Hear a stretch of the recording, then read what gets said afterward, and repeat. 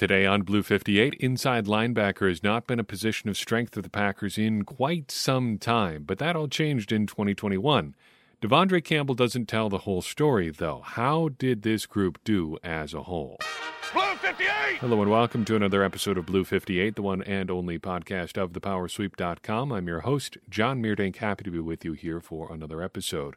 Our position-by-position review turns back to defense today, and with that we will take on inside linebackers. But we've got some other stuff to talk about. First, the Packers are in the midst of doing some work on their salary cap. We're getting some contract adjustments as the Packers figure out how to make some cap space so they can function, much less try to do stuff with guys like Aaron Rodgers and Davante Adams. Honestly, I thought we'd have more answers by now, but that's the way things go. Sometimes you get answers, sometimes you don't. And right now, the answers are sort of coming out slowly. The Packers have so far redone 2 contracts, doing some restructures for both Aaron Jones and Kenny Clark. Aaron Jones, first and foremost, if you've not gotten the message, 2022 is probably going to be it for him in Green Bay because his cap number as of this restructure for 2023 is now about $20 million. And that is just untenable for a running back. It would be untenable for most players at most positions. A cap hit of $20 million, you better be a play-in, play-out game breaker. And Aaron Jones, for all of his many attributes, is not that at the running back position. And really nobody is league-wide anymore. There really just hasn't been that kind of player in the NFL for a long, long time now. Broadly speaking, I think generally the worries over kicking the can down the road are not as big a deal as they are made out to be. But this is one where I think people concerned about stuff like that might have a little bit of a point. You know why the Packers have to do it. They're trying to make cap space just to function. But Aaron Jones' dead cap number for 2023 now is almost $10 million. So it's going to be $20 million to keep him on the books. $10 million to have him not playing in Green Bay. I know the cap goes up, but still, there's a point when restructures might be going a bit too far. Is this that point? I don't know, but kind of feels like that's what it might look like at least. It's starting to get a little bit hairy out there. I know the cap's going to go up. It's expected to go up a lot, but $10 million for a guy to not play on your team, that's a tough one to swallow. As to Kenny Clark, here is a scary thought. Age is starting to be a factor in future moves on Kenny Clark. Packers have added some void years to his contract to spread out his hits over a couple additional years. But looking down the road a little bit, well, he turns 27 in October. His cap hits for 2023 and 2024 are now $23.9 million and $24.7 million, respectively. And you could drive those down with extension, but 23 and 24 are his age 28 and age 29 seasons.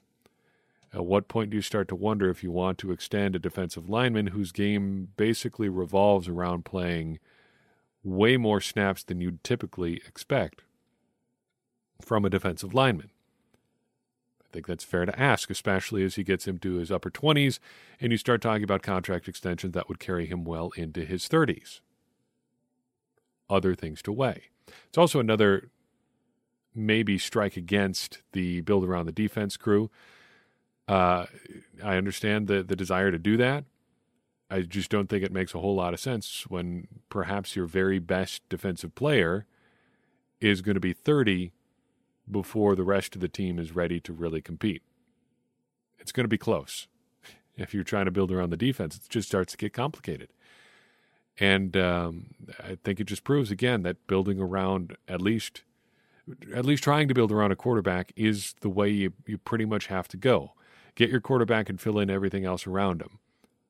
Building around a unit that requires a ton of moving parts to go, it just gets so easy for it to break down.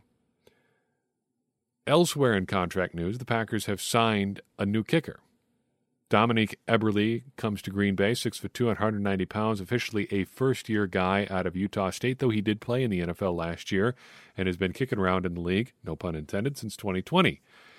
He comes to the Packers from Utah State by way of Carolina and Las Vegas, and that's it. And Houston. Houston, the other one there. He does have some Packers connections as a result of that path that he has taken. He was college teammates of Jordan Love and Tipa Naliai. He was also coached by Rich Bisaccia in Las Vegas for a time.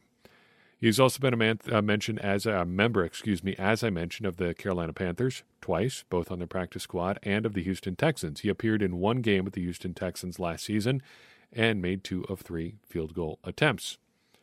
Interesting facts about Mr. Eberle. He was born in Nuremberg, Germany, as a German father and an American mother, and perhaps as you might expect, his nickname as a result of that background is Das Boot. I can get behind that. He wanted to be a pro soccer player, but his family moved to California from Germany when he was 14 years old. He started his college career as a walk-on at Utah State and paid his way for his college education by waiting tables after football practice. Gotta love the hustle there. Eventually earned himself a scholarship. Now he is kicking, at least nominally, in the NFL. Big question on Eberle's arrival in Green Bay is whether or not he's competing with J.J. Molson or Mason Crosby. I think we've made our position on J.J. Molson fairly clear. We don't get it. I don't understand the appeal there. He was not a great college kicker. He doesn't have a particularly big leg. He was not particularly accurate. What's the upside there? Don't know. Mason Crosby gets kind of complicated too. It may not actually be that complicated. He's aging. He's been more inconsistent these past couple seasons, and he doesn't seem to have the leg to get it there on kickoffs anymore. Now, Brian Gutekunst had some nice things to say about Mason Crosby this week, and to that I say, talk is cheap. It's nice to say, okay, we love Mason, we want him to be around in February. You start having to make decisions in July and August, to say nothing of the cap-related considerations of removing Mason Crosby from your football team. Well, then you see how badly you really want to have him around, especially now that the Packers have 3 kickers on the roster. Before we get over to the defense and talk about inside linebackers, I wanted to pause for a second and mention something fun and new to you. I've been in the process of moving the Power Sweeps merchandise from Teespring over to TeePublic. Behind the scenes, the reason is that there is more flexibility, it seems, at TeePublic. You can offer more products. You do a lot of different things, a lot of fun things with their designs. There are some limitations, sure, but we can offer a bunch of different stuff more easily. And as a result, there's a bunch of cool stuff in our new TeePublic store for you to check out. Personally, I'm a big fan of the Power Sweeps branded stickers and magnets. I've got a couple coming my way here pretty soon, and I'll post some pictures at a couple different spots once they arrive. Maybe you'll like them too. They're pretty affordable. We haven't been able to offer stuff like that before. Give them a look. It's just another way to support the Power Sweep in Blue 58. There is also a Blue 58 logo sticker if that's something you're interested in. Check it out at the link in your show notes. Maybe you find something you like. Inside linebacker. Interesting position for the Packers. You could go a lot of different ways with your evaluation of this group. Speaking of evaluations, I wanted to take a second to mention something about why I do things the way that I do. I don't do letter grades for players. I was reading Bob McGinn's annual grades of the Packers. I was reading Bill Huber's grades of the Packers. I was reading, I think Ryan Wood does it now for PackersNews.com. Everybody does letter grades. I don't. And it struck me that I should mention why I don't do that. I think grading players like that implies that there's some standard by which you can compare one guy to another that actually makes sense. And to a certain point, I kind of see where people who want to grade A through F are coming from. It's not some, platonic philosophical thing where you say there's this ideal position that guys are trying to measure up to. There's this ideal standard at wide receiver, for instance, that you could compare Davante Adams and Marquez Valdes-Scantling to and see some sort of difference between them. I don't think that's exactly what people are saying, but you can say, look, you should be doing these kinds of things if you're a wide receiver in the NFL. I do agree with that. But on the other hand, expectations are different player to player. Sticking with wide receivers, just look at Davante Adams and Allen Lazard. If you want to grade them the same way, that's fine. You can do that. But I think it does a disservice to both players because look at what they're asked to do. And furthermore, look at their physical capabilities. Can Allen Lazard do some of the things that Davante Adams does? Sure, absolutely. Can he do all of the things? No. And for that matter, Davante Adams can't do all of the things that Allen Lazard does. But they have different jobs. Are you going to knock Davante Adams for not being as good of a run blocker as Allen Lazard? No, of course not. That would be silly. But you're also not going to knock Allen Lazard for not being as precise a route runner as Davante Adams. For one thing, that's just not something everybody can do. For another, that's not what the Packers want him to be doing. So trying to give both of them grades on a scale that looks the same for both of them, I think does a disservice to both guys. And you got to kind of talk about expectations to begin with. I haven't done a super good job of it this year, but we do try to set expectations for guys each and every year, and I should do a better job of calling back to what we said about those guys last summer as we previewed their seasons. But that's kind of the approach that I want to take when we're grading guys. Grading, I use that in air quotes, when I'm talking about guys. I don't want to say this guy was an A, this guy was a B, and try to justify that between players doing very different things. Even guys who have very similar roles, think of something like Rashawn Gary and Preston Smith. They play much more similar positions than Davante Adams and Allen Lazard, or Davante Adams and, say, Amari Rodgers. But they're used so differently. They're used much differently. And I think that's why you really just have to compare guys to themselves. For what the Packers asked this guy to do, did he deliver? And I think that's where you can really adjust expectations for a guy year to year in a helpful way and see where he measures up. So that's kind of my philosophy on how we discuss these players year to year. Okay, inside linebackers.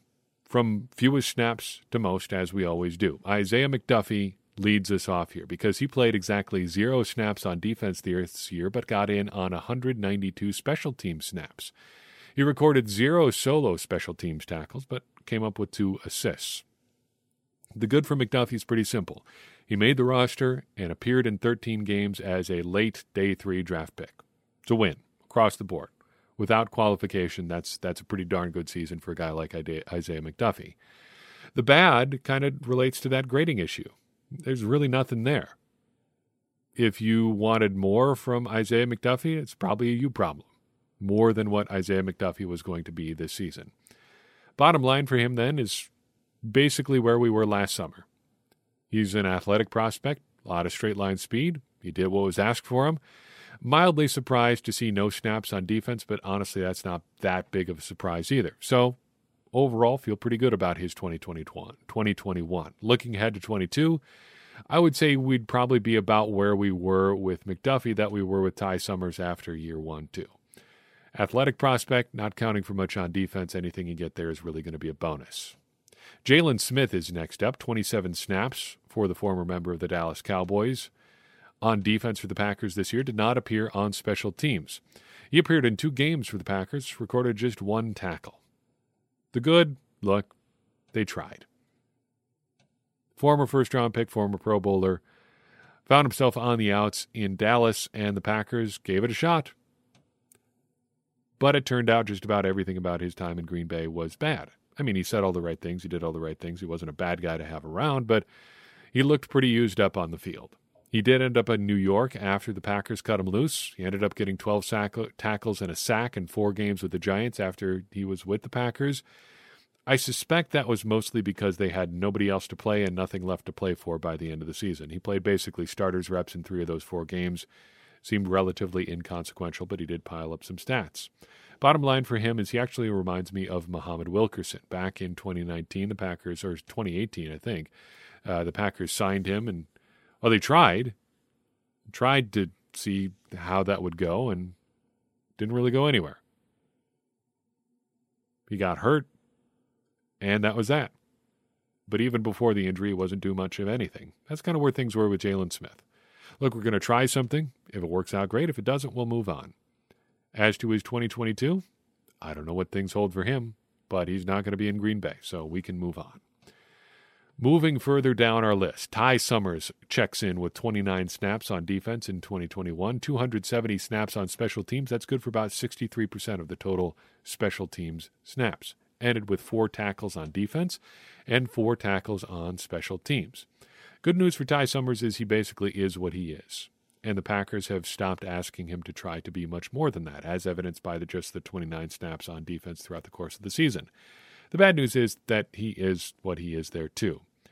It is abundantly clear, to me at least, that his future is not on defense. The Packers have tried a couple times to make it work. He becomes a liability basically as soon as he comes on the field. I think mostly because of some physical limitations. He's a bit short. You talk about short arms and frame stuff. Most of the time that's going to get me to roll my eyes, but with him it just shows up so obvious. He's too stumpy to really get it done. It just gets swallowed up by bigger guards. Can't get off those blocks because they're just bigger than him. And that makes it a little bit of a challenge for him to be out there on the field for you on defense. Bottom line, though, is he's good for what he is. And what he is pretty limited, but reliable on special teams. And you can get by with guys like that on your roster. So heading into 2022, he's going to be a core special teams guy for the Packers again, unless they find somebody else. And I can promise you, they're going to try. Oren Burks is kind of in the same boat as we continue to move down our list of inside linebackers. He played 205 snaps on defense for the Packers, about 19%, little less than 1 in 5 defensive snaps had Oren Burks on the field in 2021. He also logged 337 snaps on special teams, just under 78%, and that is really his game at this point in his career. He's a special teamer through and through.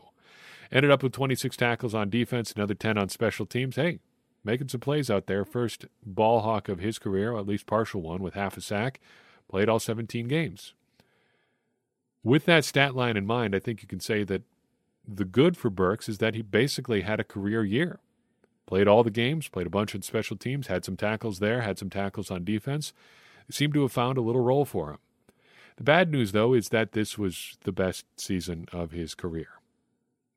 Feels like this was the first time Oren Burks really kind of played without expectations, and I think that helped him a lot. Nobody at this point anymore is really expecting him to jump in and be a big contributor on defense, but because that's clearly not a good fit for him. But he does perform a little bit in a small role, and a small role is fine at a certain point. Yeah, you're not really looking for that from a third-round pick, but somebody's got to play on special teams. And right now, that's Oren Burks. Burks, I think, is a good example why letter grades really wouldn't matter in evaluating these guys. An honest grade for him on defense might be like a D, D-. But if you're putting him out there on defense, that's on you. You know what Oren Burks is at this point in his career. If you're putting a D, D- player on the field and getting mad at him for playing like a D or D- player, whose fault is that? It's not Oren Burks' fault that he is the player that he is at this point in his career. That's your problem. If you're putting him out there, it's because you built your roster badly or you've made poor decisions on how to put people out on the field. As to 2022, like I said, somebody's got to play special teams. Might as well be him. I would suspect he makes the roster again, and that may be it for him in Green Bay. They'll try again in the draft and find another Oren Burks to fill out some special teams reps. Maybe they've already got that player in Isaiah McDuffie or Ty Summers. Maybe not. But for 2022, it could be Oren Burks again, and I think there's a pretty good bet it is going to be him. Moving up to the big two at inside linebacker first brings us to Chris Barnes, who logged 527 snaps on defense in 2021. Just under 49%, nearly got to half. Also played 116 snaps on special teams. Piled up 81 tackles overall, a sack, and 4 passes defensed in 2021. Good news for Barnes. Pretty much the same old from him. That was more or less the performance we got from him in 2020. Solid, fairly reliable tackler. I think you could say he's the spiritual successor of what we've characterized as the Packers' quote-unquote thumper linebacker over the past couple of years, dating back to like 2018. That was Antonio Morrison. Then B.J. Goodson took on that role for a while. Now you've got Chris Barnes helming that particular ship. It's not a guy you're going to rely on for coverage. He's going to fill hard in the run game and hit hard when he gets there. That'll work. You can get by with a guy like that on your defense. The bad is not really bad per se, but I think at times you saw the limits show up for Chris Barnes in 2021. Stuff like his size and speed is is a bit of a problem. And the role, I think, as a result, is going to always be pretty limited for Chris Barnes because he's not a plus athlete. It's also, I think, true that the window of expectations at linebacker has now moved around him a little bit. In 2020, he just had to look good relative to Kamal Martin and Christian Kirksey, which honestly was not that big of a challenge. In 2021, comparing him to All-Pro Devondre Campbell, suddenly Barnes looks like an afterthought, a non-factor. It reminds me a little bit of the Packers in 2012 when they ended up relying on DeJuan Harris at running back down the stretch that season. Nice little player. Did some good stuff for the Packers in 2012. But when Eddie Lacy shows up in 2013, you really don't think that much about DeJuan Harris anymore. There really wasn't any point in the 2013 season or 2014 when Lacy was even better where I was sitting there thinking, man, I really wonder what they would look like on offense with DeJuan Harris out there. No, because Lacy was better. He was a solid, bring your own blocker type player. Didn't need a whole lot of help. He was just better. And that's kind of where Chris Barnes falls relative to a better player in Devondre Campbell. Like, he's not bad. The Packers just found somebody better, and the expectations of what he should be changed as a result. Bottom line is he's pretty good at a few things. He's going to be limited, but if those limitations are a problem, much like with Oren Burks, that's kind of on you. That's why for 2022, as it pertains to Chris Barnes, I expect more of the same, for better or for worse. He's going to be solid when he's out there. The limits are going to show up, but he's going to do his best, and he's going to bring it every single rep. You can do a lot worse than that. Finally, Devondre Campbell. 988 snaps on defense for Campbell, 91.57%, and found some time in his spare time to log 8 snaps on special teams. Not a lot, but what are you asking for him from him on special teams? Not a lot. 146 tackles for Mr. Campbell, 2 interceptions, 2 forced fumbles, 2 sacks. Oddly, his stat line is virtually identical to his 2019 season with Atlanta, like uncannily similar. There's really no limit to the good things I think you can say about Devondre Campbell. He put together in 2021 the best season we've seen from a Packers linebacker since I don't even know when. It's been a while. I think it's fair to wonder if his performance in 2021 was a flash-in-the-pan sort of thing. It's fair to wonder if he could duplicate it again. Though I'd be pretty confident, because his game doesn't seem to be built on overwhelming athleticism, though he is a pretty good athlete. But he's more about showing up and being assignment sure. More about not screwing it up. And you can make a whole career about not screwing it up for your team. And Campbell's been very reliable everywhere he's been. You can see why teams previously have tried to upgrade over him, I think, sometimes. But with some good talent around him, having a guy that just shows up and does his job at a high level every single play, sure, he may not be making splash plays game in and game out all the time, but he's getting it done for you too. Bottom line, he was a home run as a free agent signing. They got exactly what they could have wanted from him and more. As to 2022, things are uncertain for Campbell. You've got the stuff going on with the Packers' uncertainty with the salary cap to begin with. That's a big problem. But also, what do you pay Devondre Campbell? The price tag, of course, uncertain with all free agents. But he's going to be turning 29 in July. This was his third team in 3 years. There are some limitations, though they are smaller than with other Packers linebackers. If you're skeptical about re-signing him, if you want to play devil's advocate there, I am willing to listen. I don't think it's just like a, oh my gosh, we absolutely have to sign Devondre Campbell sort of question. I would be all about bringing him back if the Packers could. But what's the price tag? I've seen a wide range of estimates there. And for what it's worth, he should go get whatever he can. This is probably his last shot at a real big cash in free agency. Maybe his only shot, given what he's had the chance to earn before. He signed with the Packers on a 1-year deal. It wasn't a rich one. We've been over that again and again and again in Packers media. What a bargain the Packers got in Devondre Campbell. I'm sure he loves hearing that. Hey, man, you're really cheap. It's awesome that you're playing good because it doesn't cost us anything. That make me feel great. I hope he gets a lot of money. But, of course, that complicates things for the Packers. I'm sure they would love to have him back. I would love to have him back. He's a fun player to watch. But it's going to be expensive. And maybe expensive leads him to financially greener pastures in 2022. Would certainly not begrudge him that. There is the question as to whether or not this changes how the Packers value inside linebacker. Brian Gutekunst says it doesn't because they've already always valued inside linebacker. I think that's a dubious claim. They certainly haven't really valued it in the past decade all that much. But he, I think, showed the value of a really good inside linebacker. And if that changes the Packers' approach there at the spot, I certainly would not be surprised.